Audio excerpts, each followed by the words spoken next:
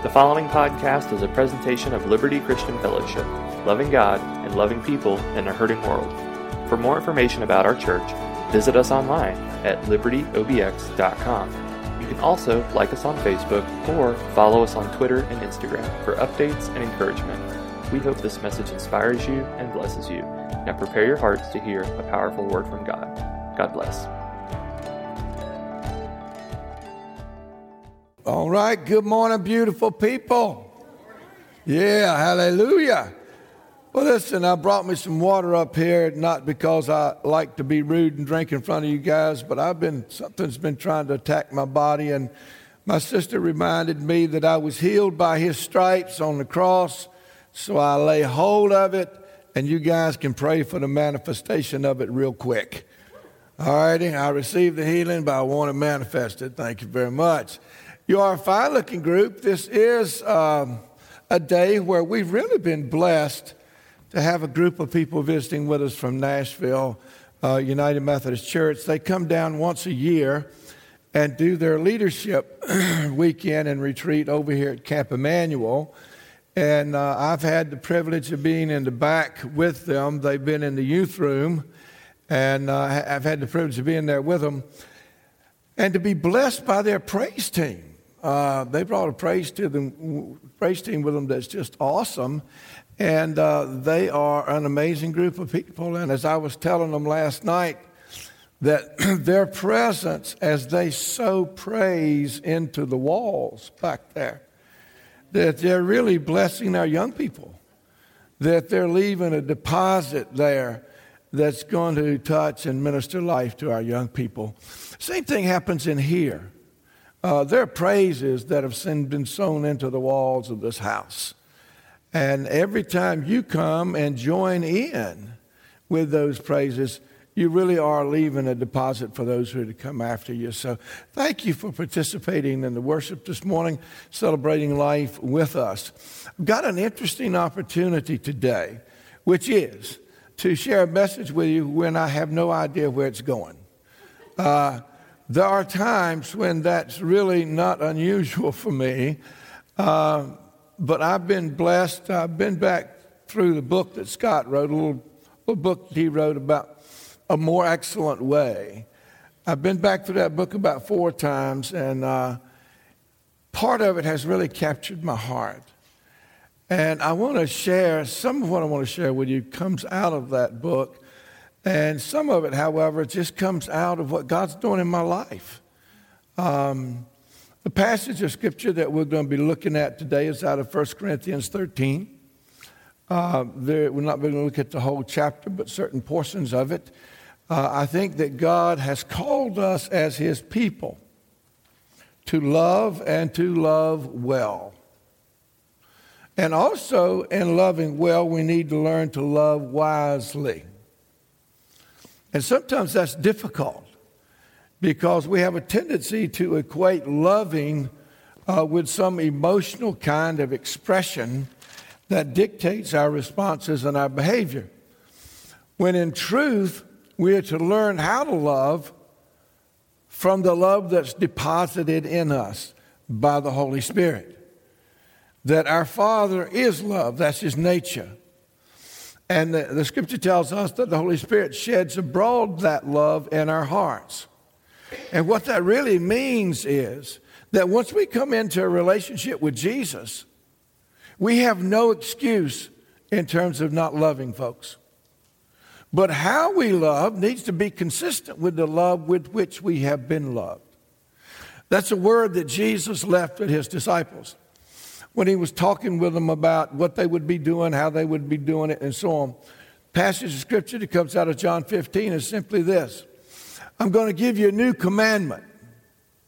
Now, I'm not going to do away with the old commandment that you love the Lord your God with all your mind, heart, soul, and strength, and your neighbor as yourself, but I'm going to give you a new one.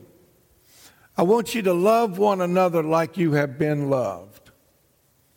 The Scripture there also tells us that the world out here, it's going to know us by our love for one another. And through that, they're going to know Him as they watch us in our love walk. Now, in our world today, this whole concept of love and love walk has been distorted. Because while we know that God is love, everything that we call love is not God. We understand that, right? And some folks want to get into this thing that I'm loving you, it's a godly thing. Well, that depends on the nature of the love with which you are loving me. But God is love, that's His nature, and it's His love that radically transforms our lives. And we're called to be a people who love.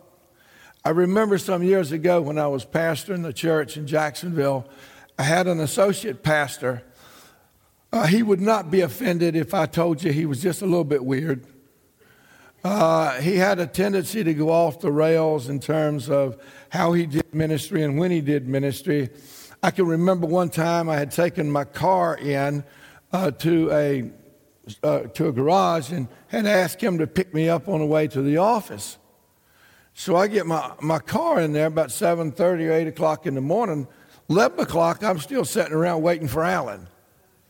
And the problem that we had was that when he left his home, he was on the way to pick me up, but then the Lord spoke to him about a woman that needed a refrigerator.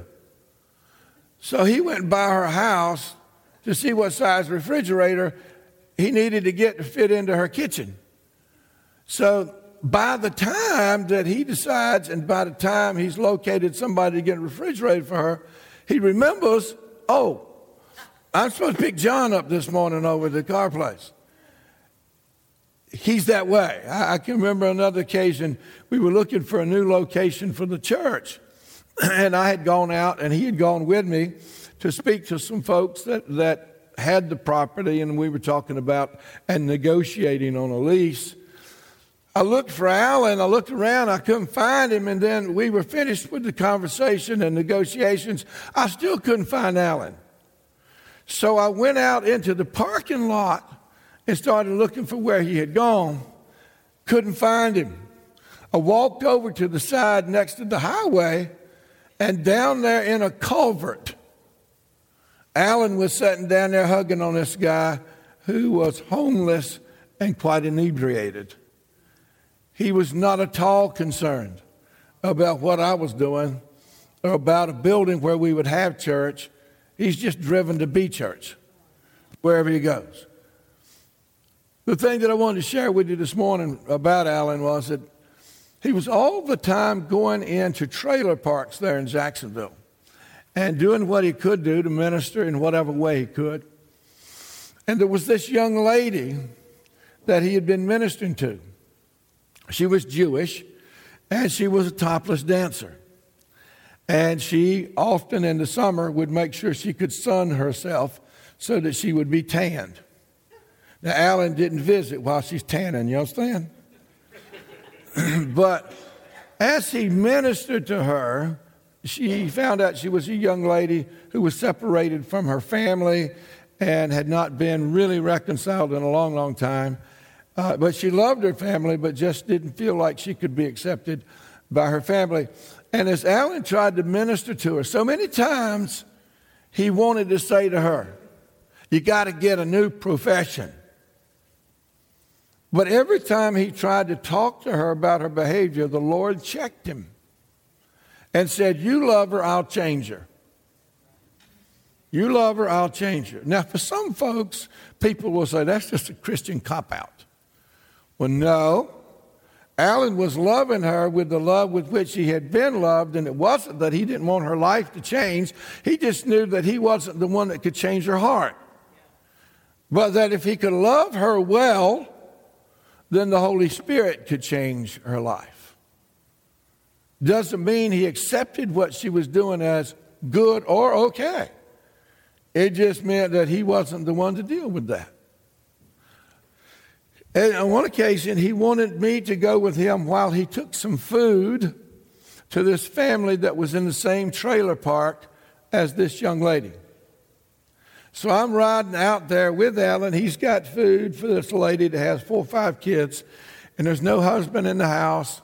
And she's raising these kids, doing whatever she could to make money and get enough to feed them. So we go, as we're going, driving through the trailer park, here's this young lady laying out here in the middle of the day getting a suntan, right? So we drive on by, and like good spiritual men, neither one of us looks, except we just know that's where she is. You understand what I'm saying? So we drive on by, and we go down to this trailer where this lady is with her kids. And Alan goes up, knocks on the door, and tells her, we're here, got some food. And so she invites us in. So we're standing in the trailer, having given food, and we're getting ready to have prayer with this lady and her family when there was a knock on the door. And as she went to the door and opened it, it was this same young lady that had been laying out sunning herself. And she had gone into the house or her trailer and put clothes on, and she came to find Alan. And when the lady opened the door to let her in, she said this. She said, I want to see the pastor that loves me. And fell on her knees right there in the trailer and embraced Jesus as her Lord and Savior. Radically changed. Radically changed. Now, it took a period of time for her to come out of her profession and get a different lifestyle. But she was radically changed from that moment when she embraced Jesus in her heart. And it really was simply because Alan had loved her well. He had loved her well. Part of my frustration, I think, as a pastor, is that we have a tendency to love well with people out here who are broken and hurting. And where we struggle to love well is in the house. Because we have a tendency sometimes to have expectations of people that are part of our body and say they ought to know better. Well, the truth is they ought to. But we also need to remember that we didn't save them and we can't fix them. But we can love them with His love. I know at some point in time I've told you about Alan Levi, who was one of my favorite musician and lyricist, writes funny stuff. He got a dog named Tyler, and Tyler's always giving him lyrics for songs. And on one of the albums, he's got a song that's entitled "I'd rather be a poor man's dog. I'd rather be a rich man's dog than a dude like you." And in that, he simply says, you humans have got some work to do on your human stuff. Sometimes when I read passages in the book about the command of Jesus to love the way He's loved us, I so want to bring it into the house where we adjust our expectations of one another and where we learn to love each other well inside the house and not bring judgment and not be so quick to take offense if something doesn't go the way we would like it to go. So what I'm going to do this morning is walk through some of this scripture here in 1 Corinthians 13 and remind you of some other passages of scripture and leave you really with a challenge. Not only are we sent into the world to love those that Jesus died for, but we are brought together as family, as the family of God, and mandated to love one another the way He has loved us. You all right? I knew you'd be excited about this at 8-something in the morning, right? Hey, listen, how well we do this has everything to do with how well we do it out there. Because people on the outside are looking in the inside to see how we're treating one another. Because that tells them how we'll treat them once they come on the inside. Does that make sense to you? It does, doesn't it? Okay, here we go. 1 Corinthians 13. If I speak in the tongues of men or of angels, but do not have love, I am only a resounding gong or a clanging cymbal. If I have the gift of prophecy and can fathom all mysteries and all knowledge, and if I have faith that can remove mountains, but do not have love, I am nothing. If I give all I possess to the poor and give over my body to hardship that I may boast, but do not have love, I gain nothing. Love is patient. Love is kind. It does not envy. It does not boast. It is not proud. It does not dishonor others. It is not self-seeking. It is not easily angered. It keeps no record of wrongs. Love does not delight in evil, but rejoices with the truth. It always protects, always trusts, always hopes, always perseveres. Love never fails. But where there are prophecies, they will cease. And where there are tongues, they will be stilled. Where there is knowledge, it will pass away. For we know in part, and we prophesy in part. But when perfection or completeness comes, what is in part disappears. And when I was a child, I talked like a child, I thought like a child, I reasoned like a child. But when I became a man, I put away the ways of childhood and put them behind me. For now we see only a reflection as in a mirror, and then we shall see face to face. Now I know in part, then I shall know fully, even as I am known. And now these three remain, faith, hope, and love. But the greatest of these is love. You know, I would challenge you as people who are part of the family that you'll take time periodically to go back and reread that passage and meditate on that passage and really see what your life looks like, not in the eyes of people around you, but what your life looks like before your Father. And I have said to folks over the years, I don't live my life to please people. I'm not living my life to displease people. I'm not really trying to irritate half the people I run into. But really, I'm just concerned about pleasing my Father. Why?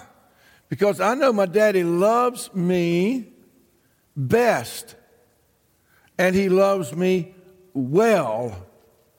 And if I walk in a way that pleases him, it really doesn't matter what other folks are thinking about me. But what I've discovered is, if I will please him, then I will find myself loving others well. Does that make sense to you? Hello? Nod your head. I know it's early. Right? It does, doesn't it? Make sense? Our issue, however, is that we live in a world where love is defined in so many different ways. And many of us, though we've been born again and in a sense delivered from our bondage to this flesh, we still have to live in this thing.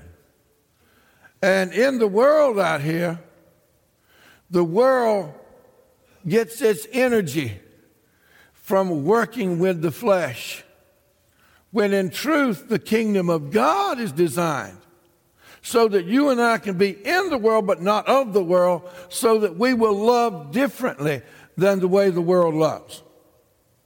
In the world out here, you love me if you like me. I can tell you, there are a lot of folk I don't like, but I love them. What that simply means is I have a commitment to them that gets beyond what they understand. When folks will say, if you really love me, you will accept me and accept my lifestyle. Now, I will accept you and love you, but your lifestyle's out of the pit of hell, so no thank you, I'm not going to accept that. But to tell me I don't love you is in error, and in the hands of the enemy of your soul and mine, he will destroy you with that kind of thinking. My daddy does like me, but he doesn't love me because he likes me. He loves me because he can't help it. It's just his nature to love. He loved you and he loved me before we ever did anything good or before we ever did anything bad. As he shaped you or me in our mother's womb, he loved us then. When you pop out of that womb and you go a little bit nuts and do weird stuff and some of it not really good, he still loves you just the same. May not like what you're doing, but loves you just the same. Now that's the kind of love that we're talking about here in 1 Corinthians 13. That's the kind of love that reflects the nature of the Father, whose nature now lives in us as our Father's children, so that his love lives on the inside of us now, shed abroad in us by the power of the Holy Spirit, so that when you and I have relationships within the family of God, we have absolutely no excuse for not loving one another. You all right? Do we understand that? If we understand that, then we will not give the enemy the opportunity to continue to give us the bait of Satan, where we pick up offenses with one another because somebody does something that we don't particularly care for, or somebody does something that we think is dissing us, when the truth of the matter is, scripturally, we don't even have a right to take offense. Is that not cool? Don't you get excited about that? Yes, sir. That even in our lives, we don't have a right to take offense. And what's worse is that sometimes we'll take offense for somebody else, and then taking offense for somebody else, we find ourselves motivated in ways that really dishonor the Lord. Now, stay with me now. There is a difference between looking at something and saying, that's ungodly and it ought not be. There's a difference in that and taking up an offense that causes us to respond to somebody in a way that's not godly. Do we understand that? I know it's early. Do we understand that? Because we all have a responsibility in the body, in truthfulness, to be able to look at behavior, and if it's not of God and it's not right, there is an okay way of holding somebody accountable to that. But in holding somebody accountable, we have to also remember that that person is somebody for whom Jesus died, and they have value. All righty? Now here's one of the hard things to do. There is accountability in God's love. In the love that the world offers us, folks like to feel like there's no accountability. But there's accountability in God's love. If I tell you I love you with His love, you have a right on the basis of that confession to hold me accountable for what I said. You all right? I know you'll be excited about this. Talking about the body of Christ and how we're viewed out here by the world. You remember telling you about the friend of mine who wrote a book called Those Damn Christians? And it wasn't that he didn't like Christians. He was saying that as he interviewed people in the world, he discovered that they weren't rejecting Jesus because of who Jesus was. They were rejecting Jesus because of the people who said they loved Jesus.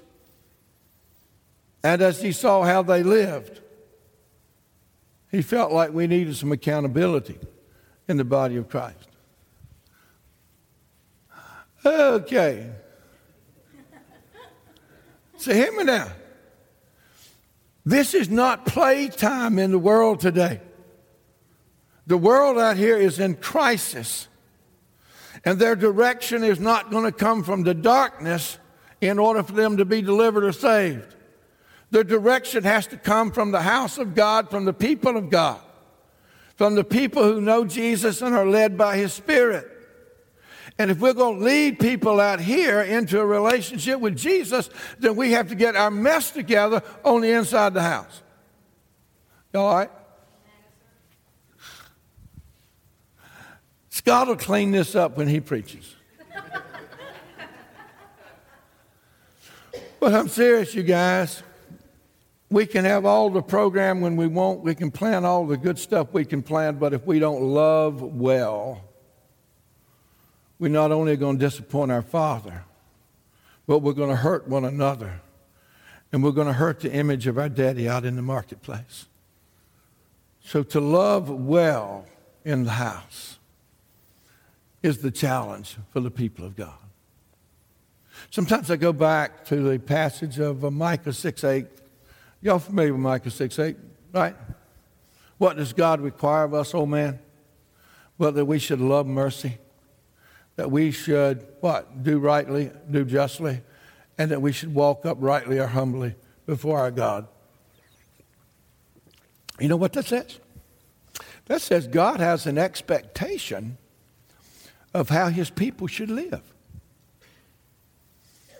The expectation there in Micah 6:8 is just a powerful thing. That I am to love mercy, and if I love mercy, then I got to love mercy for you, not only just for me. And that if I'm going to expect justice, I got to first be willing to give justice. And if I expect to walk with authority and power in my life, I got to bow my knees before the God of all creation and let Him be master of my life. There's expectation and accountability as we walk as Christians. When we come into the house of God, we come in to be changed. There is an expectation that through an encounter with the Most High God, we will be changed. And what changes us is the love of a Father who was willing to send His Son to die in our place, who on the cross, through what He did, was saying to the rest of the world, no matter what you do to me, you cannot kill my love for you. I'm going to love you even if you crucify me here on this cross. You cannot kill my love for you. Now, I'm just foolish enough to believe that that's how Daddy wants us to live. That I'm going to love you no matter what you say or what you do. Can't kill my love for you. Can you imagine what would happen in our communities if everybody who names the name of Jesus would love each other with that kind of ferocious, almost reckless kind of commitment to one another, loving each other the way we have been loved, and truly walk that out with one another and in the world? Can I tell you, I honestly believe that if every Christian you know walked that way, it would radically change this country overnight. So, I'm just sort of beating around this thing of love. I did tell you in the beginning I didn't know where it was going, didn't I? So you shouldn't be surprised. And John has simply said, love one another like you've been loved. When I think of how my daddy loved me, when I was out there doing the things I know I've done, and he never stopped loving me. He even sent a Methodist preacher to me, a West Virginia hillbilly, who got on my last nerve when I was serving as his associate pastor, who finally came to me one day and said, your lifestyle is out of the pit of hell, and I ought to fire you. And I'm thinking, okay. And he says, But I'm not going to. I'm going to accept you. And I'm going to love you. And I'm going to walk with you. And I'm convinced that I'm here some 40-some years later preaching the gospel. Because that man was bold enough to tell me that my behavior and attitude stunk to high heaven, but he wasn't going to allow that to keep him from accepting me and loving me. In the family, we need that kind of tenacious love for one another. A tenacious love that refuses to let each other get away. Love one another like you've been loved. It's kind of beautiful when you read the 8th chapter of Romans and you get down to around verse 31 and you begin to see what the apostle is telling us when he's simply telling us about the love. And he simply says this: nothing in all of creation can separate us from the love of God in Christ Jesus. And nothing means nothing can separate us. But now, here's the challenge. That same love that he's talking about is the same love that lives in you.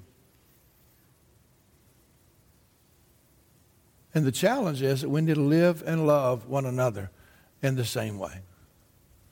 All right? All right, guys, I'm done. You know, I really feel like I'd like to turn this into a question and answer session to see what you're thinking. In fact, I may do that. Has anybody got a question? Anybody got anything that you want to say? You can't say, John, you're crazy. That wouldn't be polite or loving.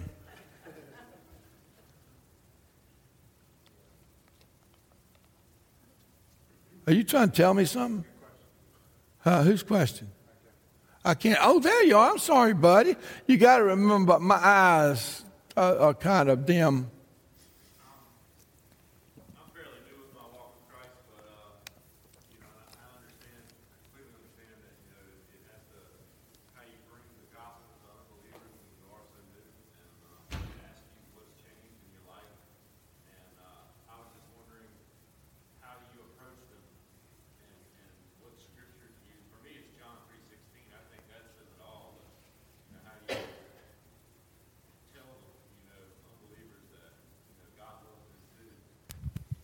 Good. I think one of the first, y'all can tell I'm a weak thing. They're trying to help me. I think one of the first things that we have to do is if we're going to go out and ask God to use us to witness to anybody, I think we have to ask God to, one, give us a love for them that doesn't include judgment. Now, that doesn't mean that we're going to leave them where we find them, because God never does that. When you embraced Him, He didn't leave you where He found you. He started to work in your life, you know. But it's not our job to change them. It's our job to love them. I think one of the things you can do, at least I try to do, I approach everybody, at least I try. I approach everybody I meet having made up my mind that I'm going to love them. And I think somehow the other, as the Holy Spirit goes before you and makes a way for you, that people know when you love them or not. They sense it, I believe. And I believe the Holy Spirit can convict them of that. But I think if you just share your story, you know, how God touched your life, and to share that story with them without making judgment on where they are, but always lifting up the love of God that changed your life. There are a number of things that can, you know, get involved in witnessing. And the truth of the matter is, I would a whole lot rather be on the street telling somebody about Jesus than standing in a pulpit preaching on a Sunday morning. Because I just love to see people get changed and embrace His love. I don't know if that helps you a lot, but we can... Yeah, and I would encourage you to sit down with somebody, Scott or somebody else, and just ask some questions and let them respond to it. I don't know that I've ever stood in front of a bunch of people on a Sunday morning and drink hot tea, but thank you very much. John, how do you deal with someone when you don't want to love them? They hurt you. I get you. Thank you for asking that question, because it takes me back to what you guys are into in terms of your study and this for the month here, is that we have to decide, that we're going to love that person. The only way to do that is for us to connect with God before we respond to that person. I think one of the things that was challenging for me was to learn that by God I'm called not to react to people, but to respond to Him first and then ask Him to help me respond to the person. I'm not passing that off as easy, because there are some people, when they hurt you, the last thing you want to do is, one, have anything to do with them, and two, you don't want to sit around and talk to them about something that is just precious to you. That's what changed your life, and it's hard to love people like that who've hurt you.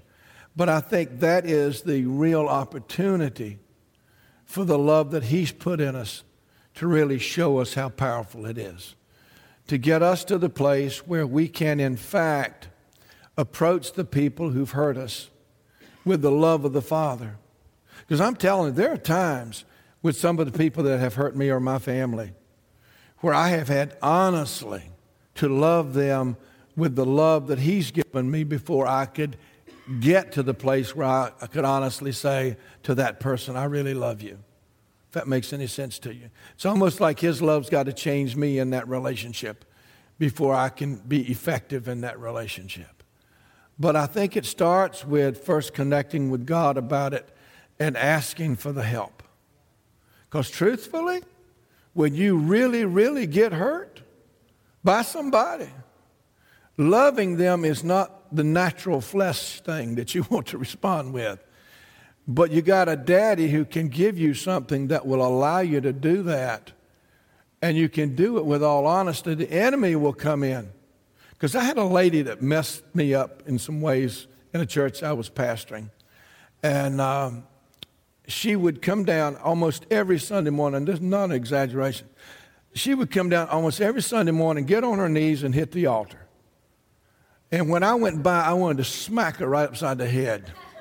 Because I know what she did that week. I know what she said. I know how she hurt me and my family.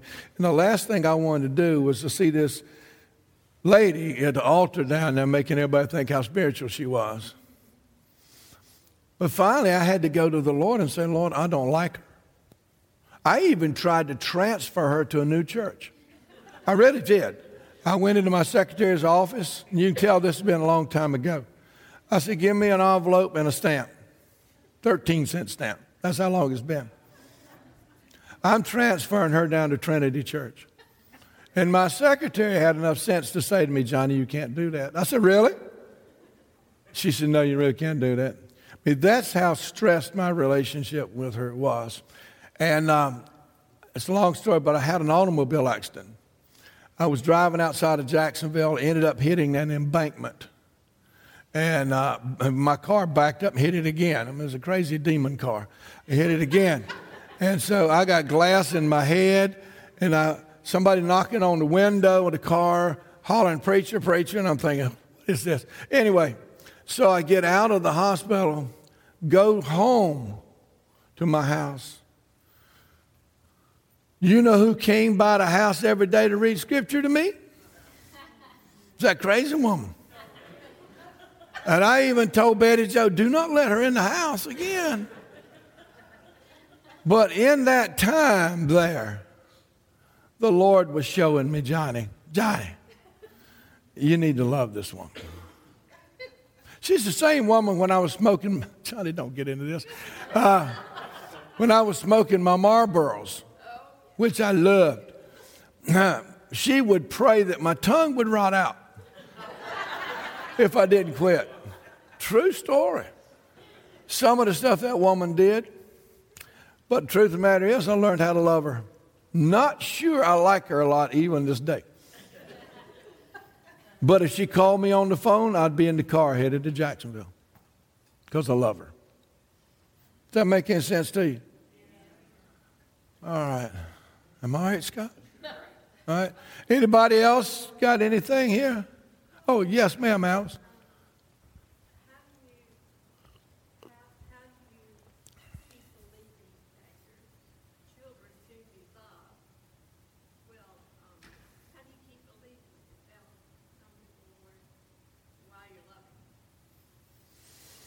If you couldn't hear, she was asking, how do you keep believing that your children will come to the Lord while you're loving them and when you don't have the ability to change them and you have to release them to the Lord?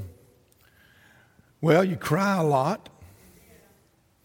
You spend a lot of time battling anger, frustration, and doubt. But the thing that helped me most in my relationship with my older son was that I knew God loved John more than I did. And that God wanted him in his house more than I did. That at some point I had to accept the fact that I simply couldn't change him, couldn't fix him, couldn't keep him safe everywhere he went. I finally had just to release it to the Lord.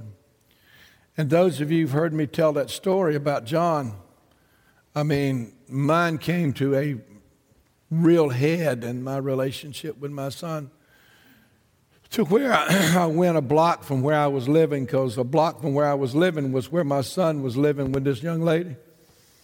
And it's a small community, you know what I mean? And I'm the evangelist, and folks aren't always kind. And so that's when Betty Jo and I went over there in the middle of the night, 2 o'clock in the morning, marched around the house 7 times, got out in the middle of the street and screamed and said, Lord Jesus, if you never bring him back to us, bring him to yourself. Because we went to the point where it was more important for him to be right with God than it was for him to be right with us. And it wasn't an easy journey. It never is. And the reason it isn't is because you love them. There's some people here that could tell you that story better than I, in terms of how God refused to let them go, even when they were willing to let themselves be gone. And when you know that their parents were breaking back home, but God refuses to let them go. And I think what holds them, personally, just my opinion, what holds them are the prayers. The prayers of the saints, the prayers of a mother and daddy. Quick story, then I'm done. I had just told my son at the time that if he came home from school with the same attitude he left with, I was going to put everything he owned on the porch and he'd have to find another place to live. He came into my office later that day and started to tell me, Dad, it's been hard. You don't know how hard it's been. And I said, excuse me, if you want to talk about how hard it's been on your mama, how hard it's been on me, how hard it's been on your brother and sister, we can talk, but I don't want to hear your mess. And he said, Dad, I'm trying to tell you I'm sorry. I said, cool, I can deal with that. He left, the phone rang. It was a lady named Ann Keel who said, did anything significant happen in John's life today? And I said, well, yeah. She said, well, I've been praying. The Lord told me to pray for 7 days for a spirit of rebellion to be cast out of John, and today's the 7th day. So I'm convinced it's praying people who love them enough to pray and stay steadfast.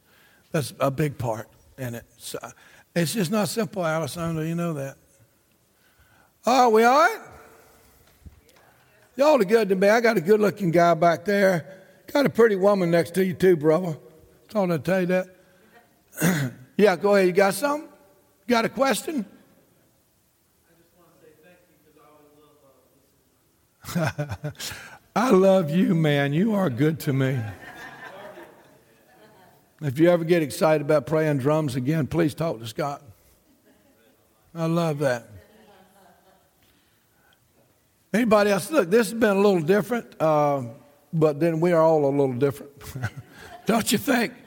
I mean, if you ask anybody what goes on out at Liberty, some folk will tell you all kinds of things. But this is what we do. We learn to love well. and we learn to love wisely, and we stay committed to Him, to one another. That's really what it's kind of all about. Okay? All right, let me pray, and am I done? Yeah, okay. Let's pray. Let's say, big boy. Father, we sure love you. Thank you for this opportunity to be with you and to love one another, and to invite your Holy Spirit into our lives, to strengthen and empower us for the journey.